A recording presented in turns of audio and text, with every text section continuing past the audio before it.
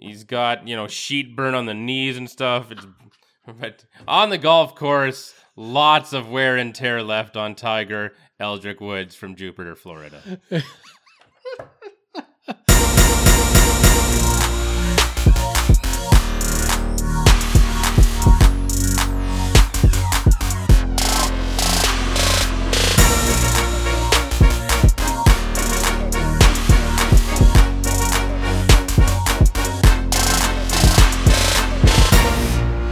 A lot of things to talk about in this 422nd episode of Unscripted as we welcome you to said program. Mike and Chris with you.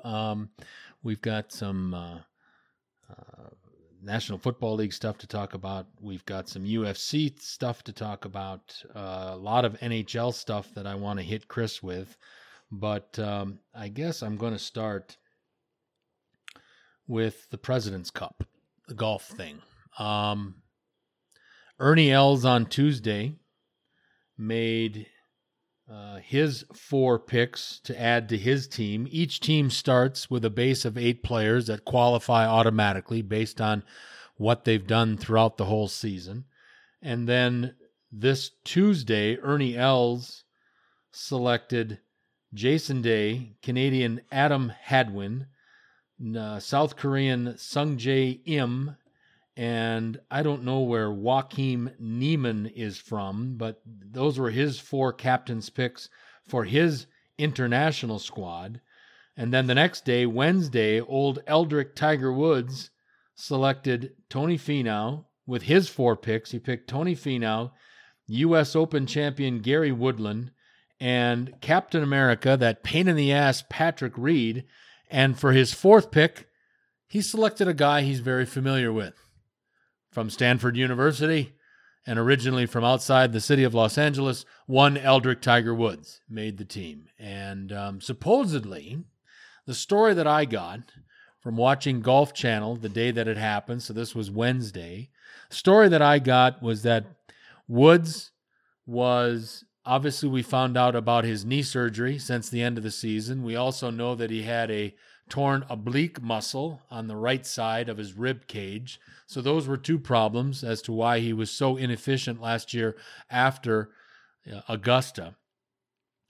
But a lot of the players, and supposedly including Turkey Tits, because Turkey Tits had called Tiger Woods and said, listen, I'm not playing well enough. Don't use a captain's pick on me. And I got to tell you, I have a lot more respect for Phil Mickelson after doing something like that, realizing that he's not having a good year, has not been at his best, and you really can't, in this day and age, with how competitive these things get, you cannot have a weak link on your team.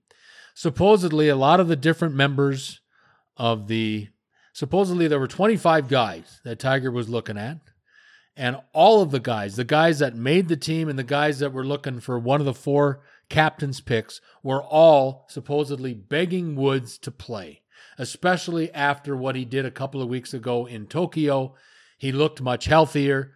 Obviously, the knee was feeling better. The oblique muscle had healed, and he goes out and wins the Zozo Championship in Tokyo. So Tiger is in a little different format. There has not been a playing captain for the President's Cup since 1994 when Hale Irwin did it. There has not been a playing captain since the 70s on the Ryder Cup side since Arnold Palmer did it. So Eldrick becomes one of very few, the 3rd playing captain in these international competitions. But Tiger has to play only one other match before. He has to play one match, and then obviously as one of 12 guys, he's got to play in the Sunday single matches. But the President's Cup is different from the Ryder Cup, whereas the Ryder Cup, the Ryder Cup starts Friday, but the President's Cup starts Thursday, and they only have 1 competition per day. Whereas the Ryder Cup starts on Friday, but they have 2 competitions on Friday, 2 competitions on Saturday, and then, of course, Sunday singles. So Tiger believes that he can pull this off. He'll play one match, probably more than likely on the Thursday. Then he'll report back to his captain's duties on Friday and Saturday, and then obviously he'll have to play Sunday singles. But I think Tiger, all jokes aside, with his win in Japan, we know he gets up for this kind of stuff. These are the kind of circuses that he really seems to do well in. He's got a 24-15-3 overall record in his career at the President's Cup. So obviously he is an asset versus a liability. But here's the other thing that people don't seem to remember or realize at this point. Brooks Koepka hurt his left knee. So his push knee, he hurt his push knee at the CJ Cup tournament in South Korea back in late October, and he's still iffy to even be able to participate. Tiger has told him to rehab, rest. You're on the team regardless. He was the number one qualifier. Right now, I think he's the best player in the world. But obviously, if Koepka can't go, you still have options like Ricky Fowler, who was bypassed as one of the 4 captains' picks. Kevin Kisner was bypassed as one of the 4 captains' picks, and a really, really good match play player is Kevin Kisner. A lot of people, because these games or this competition involves Asian countries, whereas obviously the Ryder Cup is Europe. A lot of people wanted a Asian like maybe Kevin Na to be involved. And it would have been fun to see Kevin Na and Bryson DeChambeau play together because they are the 2 slowest players on the PGA Tour. They are slower than molasses in January. Those 2 would be on the clock in the locker room getting dressed to make it out to the first tee. Would have been interesting. But Tiger makes his choices. Ernie Els makes his choices. And I know you don't follow golf like I do, but you know all the players that I've just mentioned. What do you think of Captain Woods bringing Player Woods onto this U.S. President's Cup team? It's a tough one. Now, the fact that Tiger just won a tournament and tied Sam Snead's record, after all, something he should have done 10 years ago, frankly. That's my disappointment with him there. But he did that, so that means he can win the small ones, and we all know he can win the big ones, and he is a big match golfer. He is at his best typically when it's a big tournament, it's a major, it's a final round. I mean, he puts on the red shirt and, he's at his best, and he can be a ways behind, and all of a sudden he just charges up the leaderboard. It's crazy. So if we can get Tiger Woods with his maximum clutch ability combined with the guy who was able to just win a tournament a few days or weeks ago, then you know what? Maybe that is worth it. And he's still the reigning Masters champion as well. So, hey, maybe there's something left in this guy. He also didn't golf much for 10 years of what should have been maybe not his prime, but maybe sort of his prime. And so he should actually have quite a bit of tread left on his tires, really, in terms of at least on the golf course. Maybe not in the bedroom, but in the golf course, he probably, he's got, his wrists are sore from bed, and he's got, sheet burn on the knees and stuff. But on the golf course, lots of wear and tear left on Tiger Eldrick Woods from Jupiter, Florida. I am a little disappointed, I have to admit, in the selection of Patrick Reed. Isn't he an asshole? He is a king of the assholes. And 2 years ago, or whenever it was, at Hazeltine in Minneapolis, he was the difference maker for the U.S. team against the Europeans in the Ryder Cup. Not in Paris, but the one previous to that, which was outside of Minneapolis.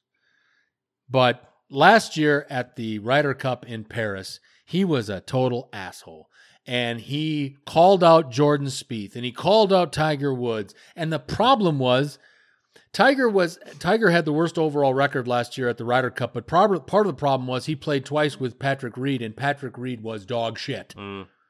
Dog shit. Last year at the Ryder Cup in Paris. And then all that nonsense after, where he's calling out Spieth, and he's calling out Woods, and he's calling out Mickelson. Screw you. I think there should have been some penalty for that. I mean, it's really, to me, it's really going to seem weird to have an international competition and no Phil Mickelson. This will be Mickelson's first miss since 1994. He had made every team, President's and Ryder Cup team. His first one was the President's Cup team in 1994. He has been in every one every year since, except for the year they missed, obviously, in 2001 with the bombing of the Twin Towers in New York. But I think there should have been a penalty to Patrick Reed for a year to let him settle down and realize that there are consequences when you call out your teammates and you call out your captain. He also called out the captain of that Ryder Cup team last year, which was Jim Furyk in Paris, because of the pairings. But yet, going into the competition, he was crying he wanted to play with Tiger Woods.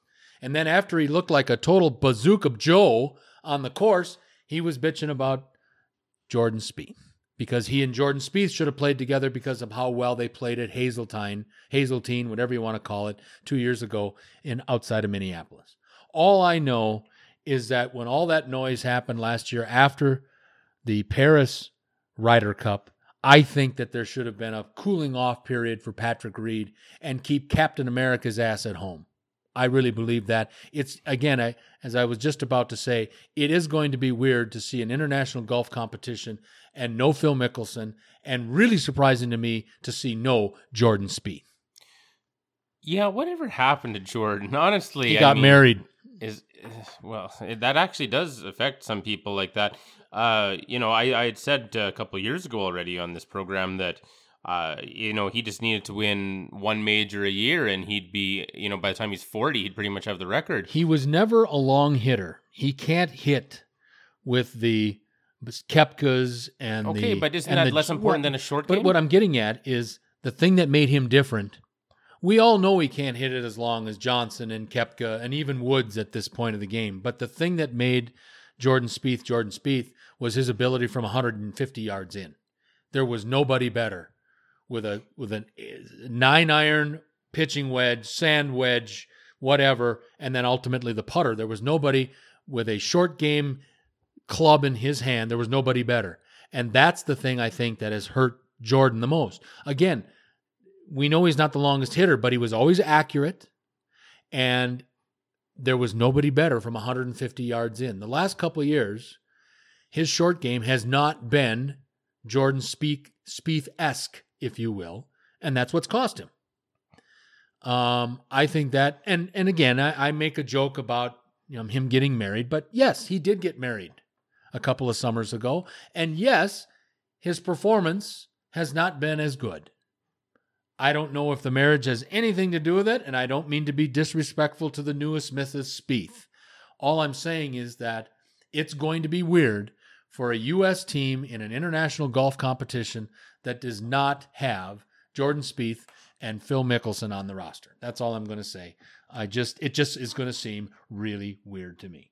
A lot of things to talk about. I want to hit Chris with some topics as we are about a month in to this most current National Hockey League season, and we'll get to that in a minute. I do have a couple of news and notes to pass along. I wanted to talk to Chris about this. Is there a more, and Chris and I get on this topic a lot, but I think this may have just put this team over the edge, hands down, number one, most dysfunctional franchise in sports. And that I'm giving my vote for the most dysfunctional sports team. And again, Chris and I kind of concentrate our energies, if you will, around the National Hockey League, the NFL, the NBA, and Major League Baseball. And we dabble in UFC, obviously, and wrestling and stuff like that. But I'm gonna confine this to the big four in regard to National Hockey League, NHL, NBA, and Major League Baseball. Is there a more dysfunctional family right now, a dysfunctional franchise than the Washington Redskins? They don't know how to hire a coach. They have let talent like Sean McVay, Kyle Shanahan, and Matt LaFleur leave to other head coaching positions, and they keep being mired in the abyss with morons like Jay Gruden as their head coach. But what they did to their all-pro, all-world left tackle, Trent Williams, this week, to me, is disrespectful to him especially, but it's disrespectful to the NFL Players Association, and I believe that Dwayne Smith, or whatever the fuck his name is gonna chime in on this sooner or later. But the Redskins placed their all-pro left tackle. Last weekend, Trent Williams reported to the Redskins so he could get credit for an accrued season toward free agency. So he had to report by week 10. He did that a week early. He reported last week. Tuesday of this last week, the Redskins put him on what they call the non-football injury list, terminating or ending his season right there. He is on IR, basically, but it's for a non-football injury list. And the difference between being on regular IR and being on the NFI list is that the team can choose, if you've been placed on the non-football injury list, that organization can choose, not many of them do, but obviously the Washington Redskins are a specialty case here. These freaking morons. They can decide not to pay the guys on the non-football injury list, which is what Daniel Snyder's band of hooligans have decided to do with Trent Williams. I think that is preposterous. Not only is the Washington Redskins organization run by a bunch of hooligan morons, but they must have a medical staff as poor or poorer than the New Orleans Saints, which we make fun of all the time, who can't tell the difference between a contusion and a broken leg. But here's a guy that had a problem going back. If I'm wrong, please correct me, but I believe he's had a problem with this thing on his head for 6 years and made the Redskins medical team aware of it. They didn't do anything about it. Williams goes out and has it surgically removed with a surgeon of his choice, and that's just when the shit started in regards to his relationship with the Washington Redskins. And the Redskins have now taken it one step further by putting him on this non-football injury list, and they aren't paying him anymore. Now, I don't know. I'm very interested to hear what my partner and my friend has to say about this, but I think, as I just mentioned, this is disrespectful, first and foremost, to an all-pro who's been in the league 10 years, to put him on some list when his helmet didn't fit right, some stupid bullshit like that. But what I'm saying here is, here's a guy that's been a faithful employee for 10 years. I don't know what the number is. I'm going to say 10 years. He's 31 years old, so he's at least been with the Redskins 9 or 10 years. And they put him on this list, and then they refuse to pay him. I think that any future free agent that potentially was looking at playing for the Washington Redskins has just decided to play on some other team in the National Football League because of the continued disrespect and bullshit being shown to players by the current administration of the Washington Redskins Football Club. Yeah, when the Miami Dolphins defeated the New York Jets last week, I thought that they must be the dumbest organization because they've got a terrible team with no talent, and the whole idea was to completely tank this year because there's still no NFL draft lottery. And that win, I think a lot of people might have missed this, the Miami Dolphins winning that game didn't just knock them out of the top spot, it knocked them down to the fourth pick. Yeah, I know. The fourth pick, and one of those teams that they're behind is the Washington Redskins, who have a hot young quarterback who hasn't played that well this year, but at least he's a top draft pick and was arguably the best quarterback in his class, or second, I guess, probably at this point. But, and the other two teams that are ahead, the Miami Dolphins, originally the Dolphins, and the Cincinnati Bengals, yeah, they both want quarterbacks, so they'll take Tua and Justin Herbert. And then the whoever the other team is, they're the Jets. They've already got Darnold, even though he's seeing ghosts and he's a head case already. So they should still get one of the top two quarterbacks. But I thought when I saw, as my wife says, that the Miami Dolphins can't even lose properly, I thought that was as low as the bar goes. But the thing with the Miami Dolphins, I don't know of anything this year that I can think of that was just truly classless, because that's how you go from just stupid and incompetent. The only way to lower the bar there is to be classless, and that's what the Washington Redskins have done here, and it's unbelievable. And it goes beyond even a lack of class or just pure stupidity to being completely just lacking self-awareness. Because when you screw up, you at some point, like even if they hadn't screwed up, I think it's just the right thing to do to you put a guy on the NFI list, especially when it was cancer. Even if, let's say you hadn't screwed up, he just got cancer out of nowhere and, the poor guy can't play. He's put in a long time with you. Last full season he played, he allowed 0 quarterback sacks as a left tackle in the NFL. How good can you do your job? But I guess the Redskins can't recognize competence when they see it. So, but I mean, you give the guy the money. What's $5 million to the Washington Redskins? Yeah, like nothing, right? So you give the guy his money. What a nice gesture it would be. Then, especially when you, for 6 years or something, misdiagnosed his friggin' cancer on his friggin' head, and then he can't even play because he can't even pass a physical because his helmet can't go over the cancer on his head. Yeah. That was potentially weeks away from metastasizing and messing up his brain and his skull and everything. Boy, I mean, between the NCAA and the Washington Redskins this week, it's a really, I would make a joke, but honestly, it's just really disheartening and sad. This level of incompetence, of heartlessness, and just everything wrong with sports and business we have seen here at both the professional and the amateur levels. And I to be honest, I'm just not motivated to make a joke here because it is sad to mishandle it so badly at every stage. Misdiagnosis, ignorance, classlessness. It's horrible. And I'm sad that they didn't trade him. We need to get him out of Washington and go play somewhere where he can thrive. And there's a lot of teams that could use a Trent Williams right now. I mean, I could list, off the top of my head, I bet I could list half the teams. I could list almost every team in the league that could use Trent Williams. Even a team like Green Bay that has a great O-line, has a great left tackle. I'm sure you can find a place to put Trent Williams on the line somewhere. I'd find a place. Yeah, we can find a place for Trent Williams. But I mean, especially, the Rams, the Texans. Are you kidding? That guy could single-handedly... The Chiefs. Yeah, that guy could single-handedly take a team from very good to Super Bowl champion, really. I mean, you give protection. Even the Browns would be so much better with a Trent Williams on there because they have so many other nice pieces.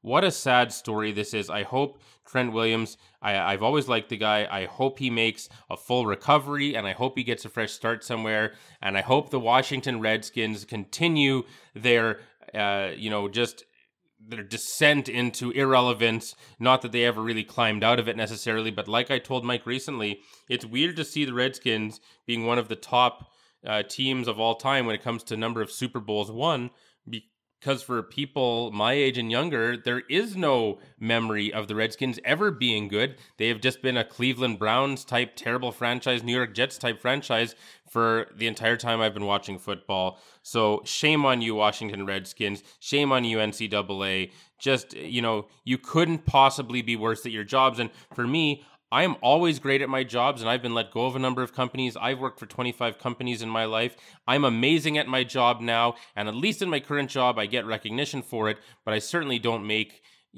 millions of dollars at it, but I'm amazing at my job, and Trent Williams was amazing at his job, and, when you suck at your jobs, it makes it all that much worse for the rest of us who don't get all the unlimited power and money that you guys seem to take for granted. I don't want to continue talking about this guy, but it's newsworthy this time. And I promise to all of you, Chris included, that I will make sure that I do not mention this person as much, because then we're keeping this idiot in the news. But Chris and I, since the beginning of this season, have thought that Antonio Brown had multiple personalities. And I think this week he demonstrated that Chris and I were pretty much right on. Antonio Brown, and I think first and foremost, we need to take Twitter and social media out of the hands of Antonio Brown, because all he does is put more gravel on his grave when he starts tweeting and whatever else they call that stuff on social media. But and I think maybe there's a drug or alcohol problem, because some of the things that he says, you think that, it's amazing to me, and I see it with my daughters, not that they drink and do that kind of stuff, but how good they are at tweeting that stuff out, and their thumbs going at 2 million miles a minute. But I see other people that get on there and they have the biggest balls in the world when they have a couple of drinks on them and then they go out and chastise somebody on social media only to realize it comes back and bites you in the ass. Antonio Brown, I think, was drunk or high this week when he lashed out again at the NFL on Thursday via Twitter. And again, he has meetings this upcoming week, and I believe they're Tuesday at the league offices in New York City to talk about his little sexual problems. But Thursday of this last week, he got out on Twitter again and saying that he will never, and I quote, play in that shit league again, end quote. Well, my thinking is after he came out with that, he must have gotten a call from his agent, super idiot Drew Rosenhaus, saying, Antonio, shut your fucking mouth. Put that goddamn Twitter, flush it down the toilet, give it to your girlfriend, give it to somebody, but get Twitter out of your hands. So then about an hour after he had made that infamous tweet about never playing in that shit league again, he tweets again saying, I look forward to clearing my name and playing for an NFL team once again. Folks, the reason I brought this up is that this is just more proof in the pudding that Antonio Brown is A, an idiot, and B, has dual personalities, because you cannot piss off the people that you're trying to save face and get back in the league, and you say idiot things like, I'll never play in that shit league again. You know how many people would give a testicle to play in that shit league at the money that you're playing for in that shit league? And Chris just said it right. He is very good at what he does for the company that he works for now, but he's not getting paid what Antonio Brown was getting paid to run pass routes for the Pittsburgh Steelers, Oakland Raiders, and New England Patriots. I just think that it's time for Antonio Brown to just shut the you-know-what up and just get through this thing that he's got to get through next week with the NFL and see what happens after that. But in the interim, Drew Rosenhaus, get that Twitter account out of his hands, get him away from making public statements, just dummy him up for a couple of weeks until this investigation is over, and then let's see what happens. Yeah, that's got to be frustrating for an agent these days. Not that anyone's going to feel sorry for Drew Rosenhaus, but man, that must be annoying. If you're an agent, you're trying so hard to craft a special message and build a brand and take care of your guys, and they just do stupid stuff like this. It's got to be so annoying, honestly. It really does. So, yeah, I mean, I was thinking the same thing, too. It's like, 1 hour he's tweeting, the NFL's a shit league, and the next one it's like, oh, I'm just frustrated, and I can't wait to come back to the NFL and all this. Okay, well, dude, like, your sexual assault stuff could take a while to resolve itself. You're in your 30s now. Yeah. You've burnt bridges at a few places out of nowhere. Like all of a sudden 3 teams don't like you, which, that's record time. And I don't see a comeback for this guy at this point. He's just not worth it. Russell Wilson got the Seattle Seahawks to do due diligence on Antonio Brown, and they decided they just couldn't do it. I mean, even if they wanted to, the sexual assault investigation is really impeding you there. So they went with Josh Gordon instead, and they've got him to ideally make his debut against San Fran this Monday night. But when teams are looking at you and they, a star, when the MVP of the league this year is asking to have you on the team as a receiver that you can catch passes from, and for probably multiple reasons that's not able to happen, dude, you have to understand the severity of your situation, and you have to be a little bit humble at some point. But I think there really is something wrong with Antonio Brown. I think, honestly, that last Vontaze Burfict concussion really, I really do. I'm not even kidding. I think that was a bad one. Something's wrong with Antonio Brown. I think he has got to have CTE at the very least, and I don't know if he realizes everything that's going on, but.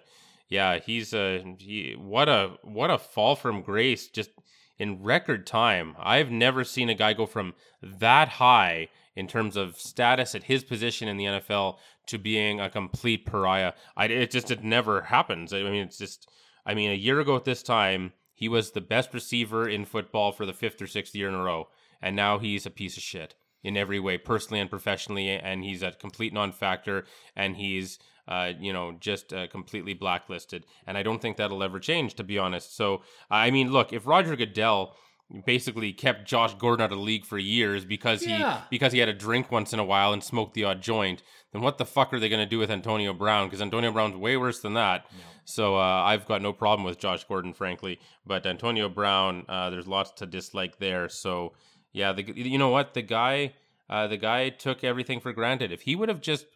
I don't know. If he would have just played for the Raiders and didn't come out, don't appear like this complete head case, I don't even know if that story gets out necessarily, because I got the distinct impression that that girl was encouraged to come forward when he started acting like a jackass, and it was really believable. Yeah. That, I mean, I'm not saying she's not telling the truth, but I'm just saying, like, let's assume she is telling the truth. Like, it just seemed like, oh, okay, you know what? He is a psycho, and someone needs to deal with this idiot. And before, this happened years ago, and it never came out, and all of a sudden it does once he starts acting like a jackass. So maybe if he would have just shut his mouth and played for the Oakland Raiders and been, grateful to have a great job making great money, maybe none of this stuff happened. So really, no one feels sorry for Antonio Brown. Before we get out of here on this 422nd episode of Unscripted, I want to get some NHL news and notes in here. And I do want to send out congratulations to Bruins defenseman Zdeno Chara as he reached his 1,500th career game on Tuesday night against the Canadiens at the Bell Center in Montreal. And not only was that obviously a significant milestone, but also I was very impressed with the Canadiens fans at the Bell Center on Tuesday night. They stood in unison and gave a great round of applause for a great career achievement to Zdeno Chara. Obviously, they remember him for his days in Ottawa, but obviously the great rivalry between the Bruins and the Canadiens in the National Hockey League, and they recognize special participants in that rivalry, and obviously Zdeno Chara is one of those, and our congratulations for reaching his 1,500th career game on Tuesday night. Great job. We are about, I'm guesstimating here, we are about 30 days or 1 month into this most current National Hockey League season. And I have a string of 9 questions or statements here, depending on how each of these teams or individual players have started out through the first month. And I'm going to ask Chris these 9 things that I have found through the first part of this most recent National Hockey League season. Again, we're about a month in, and I will throw out a statement, and I want to see if Chris will agree with that statement, or will he totally tell me I'm off my rocker and we'll just quietly move on to the next topic. My first topic, obviously the Tampa Bay Lightning last year were the cream of the crop during the regular season. 134 points, 62 regular season wins. And obviously things have not gotten off to that good a start this year. I mean, they're still above 500. They're not, going to the poorhouse. But obviously when you were as dominant as the Tampa Bay Lightning last year, a lot of people thought that they were going to be the team to beat. And even with a little bit more of a chip on their shoulder after getting swept in round 1 by John Tortorella and his Columbus Blue Jackets in last season's playoffs. But my first statement to you, my friend, is, are the Lightning still, after a 1 month in, are the Lightning still the team to beat in the National Hockey League? Yes, I actually think they are. I don't like to get too down on a team just because of the first month. Typically, especially the Tampa Bay Lightning after last year, they've still got their team intact. And just to show how much of a swoon they're in right now, in my fantasy hockey league, I'm in one fantasy hockey league. It's at work, and I had the second overall pick in my draft. So I took Nikita Kucherov because McDavid went first overall. Yep. So I took Kucherov, last year's Art Ross winner, leading scorer in the league. Yep.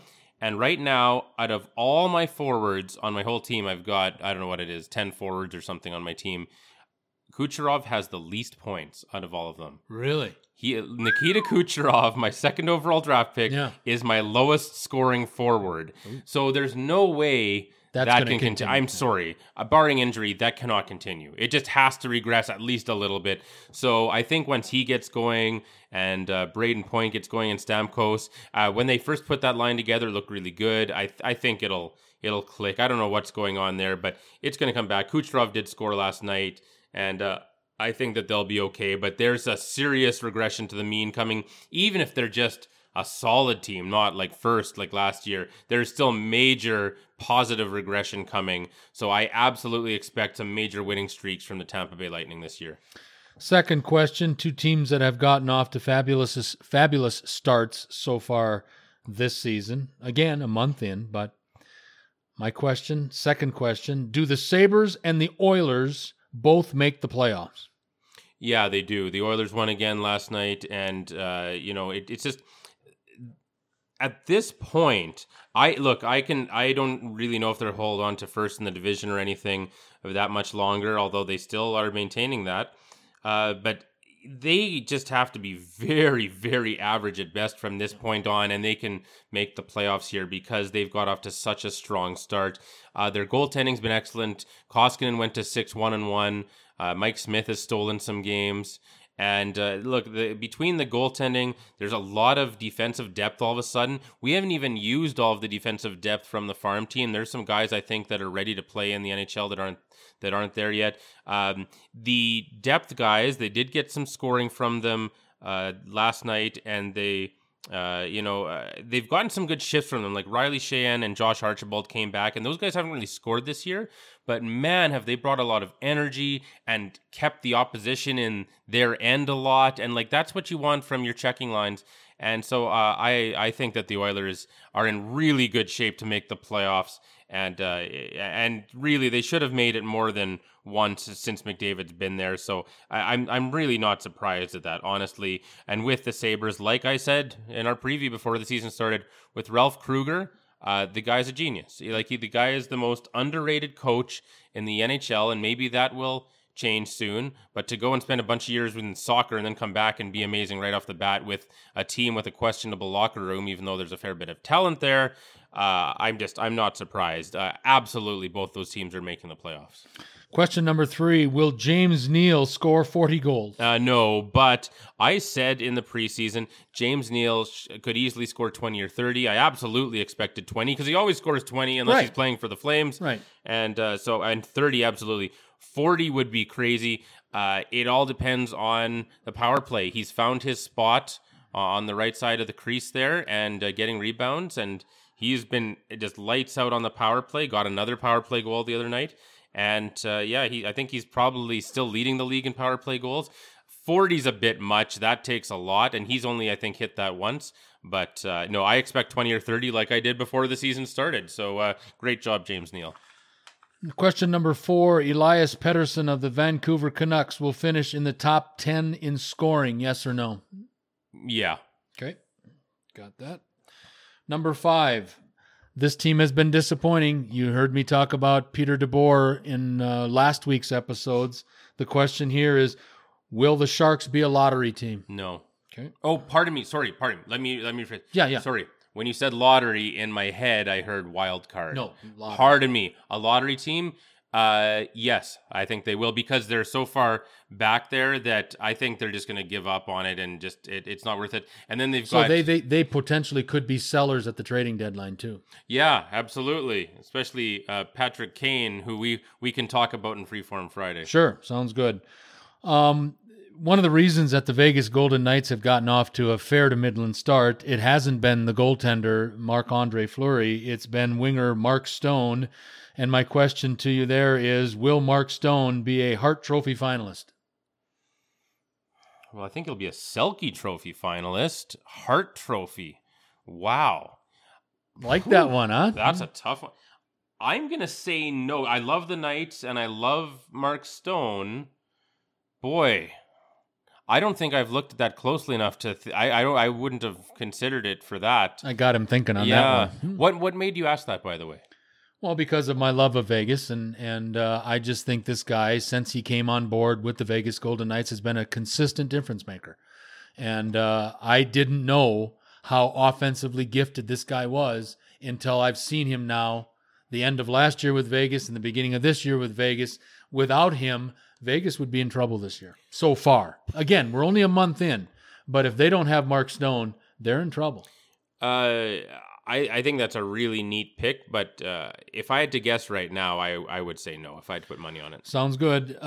Seventh question. The New York Rangers will make the playoffs. Yeah, I think they will. They're going to complete their epic express lane rebuild and show you how to do it. Tell your fans you're rebuilding, acquire 1 million picks, get serious about it, sign some free agents because you're by easily one of the top 3 revenue teams, and then get back to the playoffs and your usual perennial excellence. Absolutely.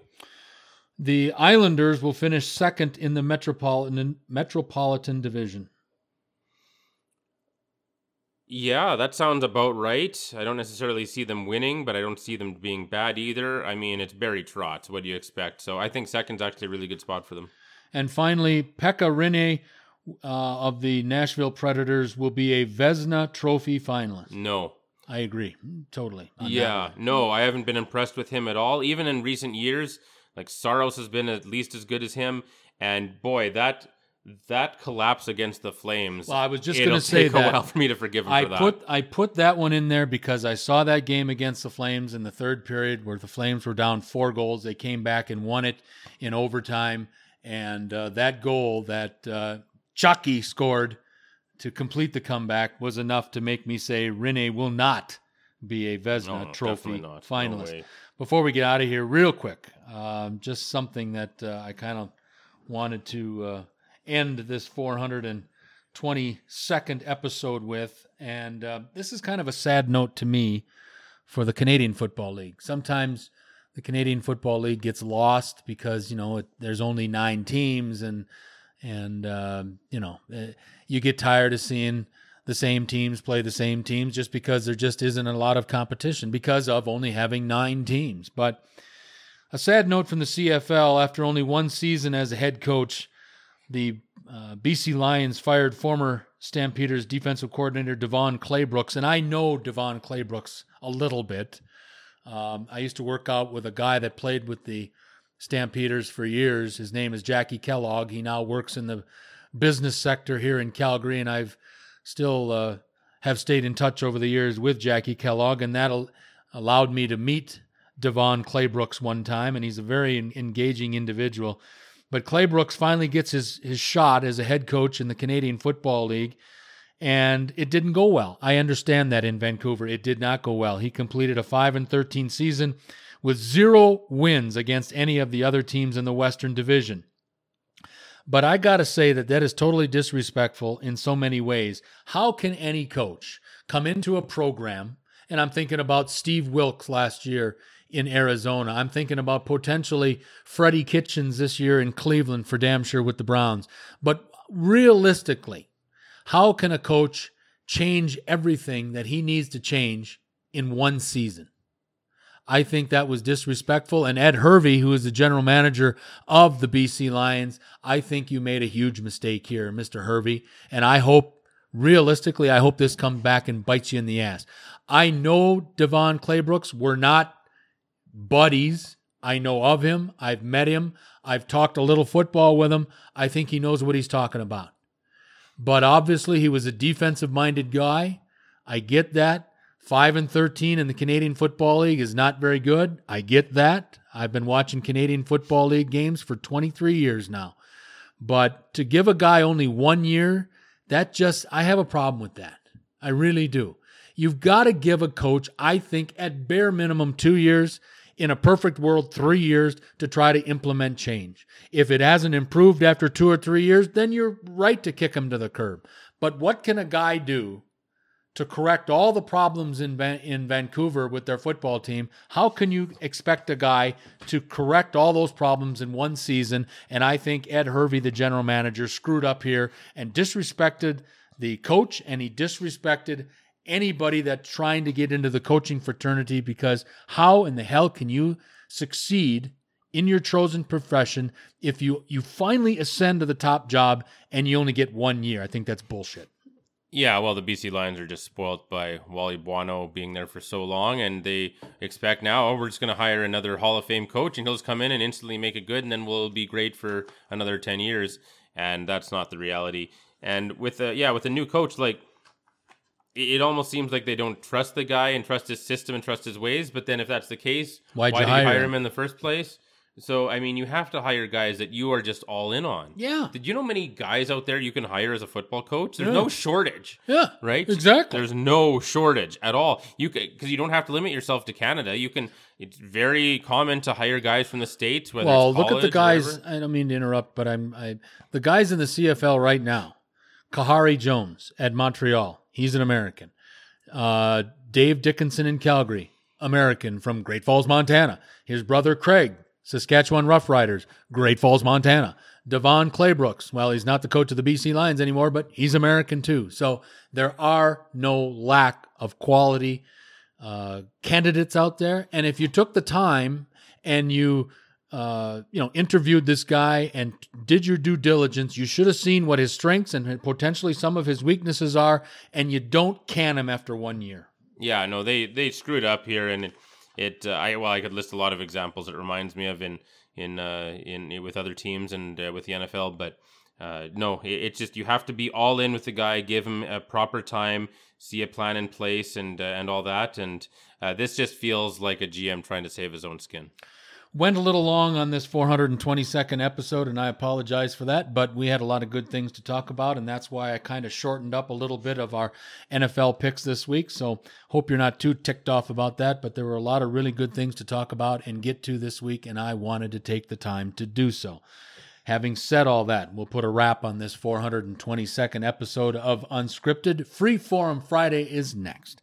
Having said all that, for the executive producer of Unscripted, Mr. Chris Fluke, I'm Mike Jansen. Until next time.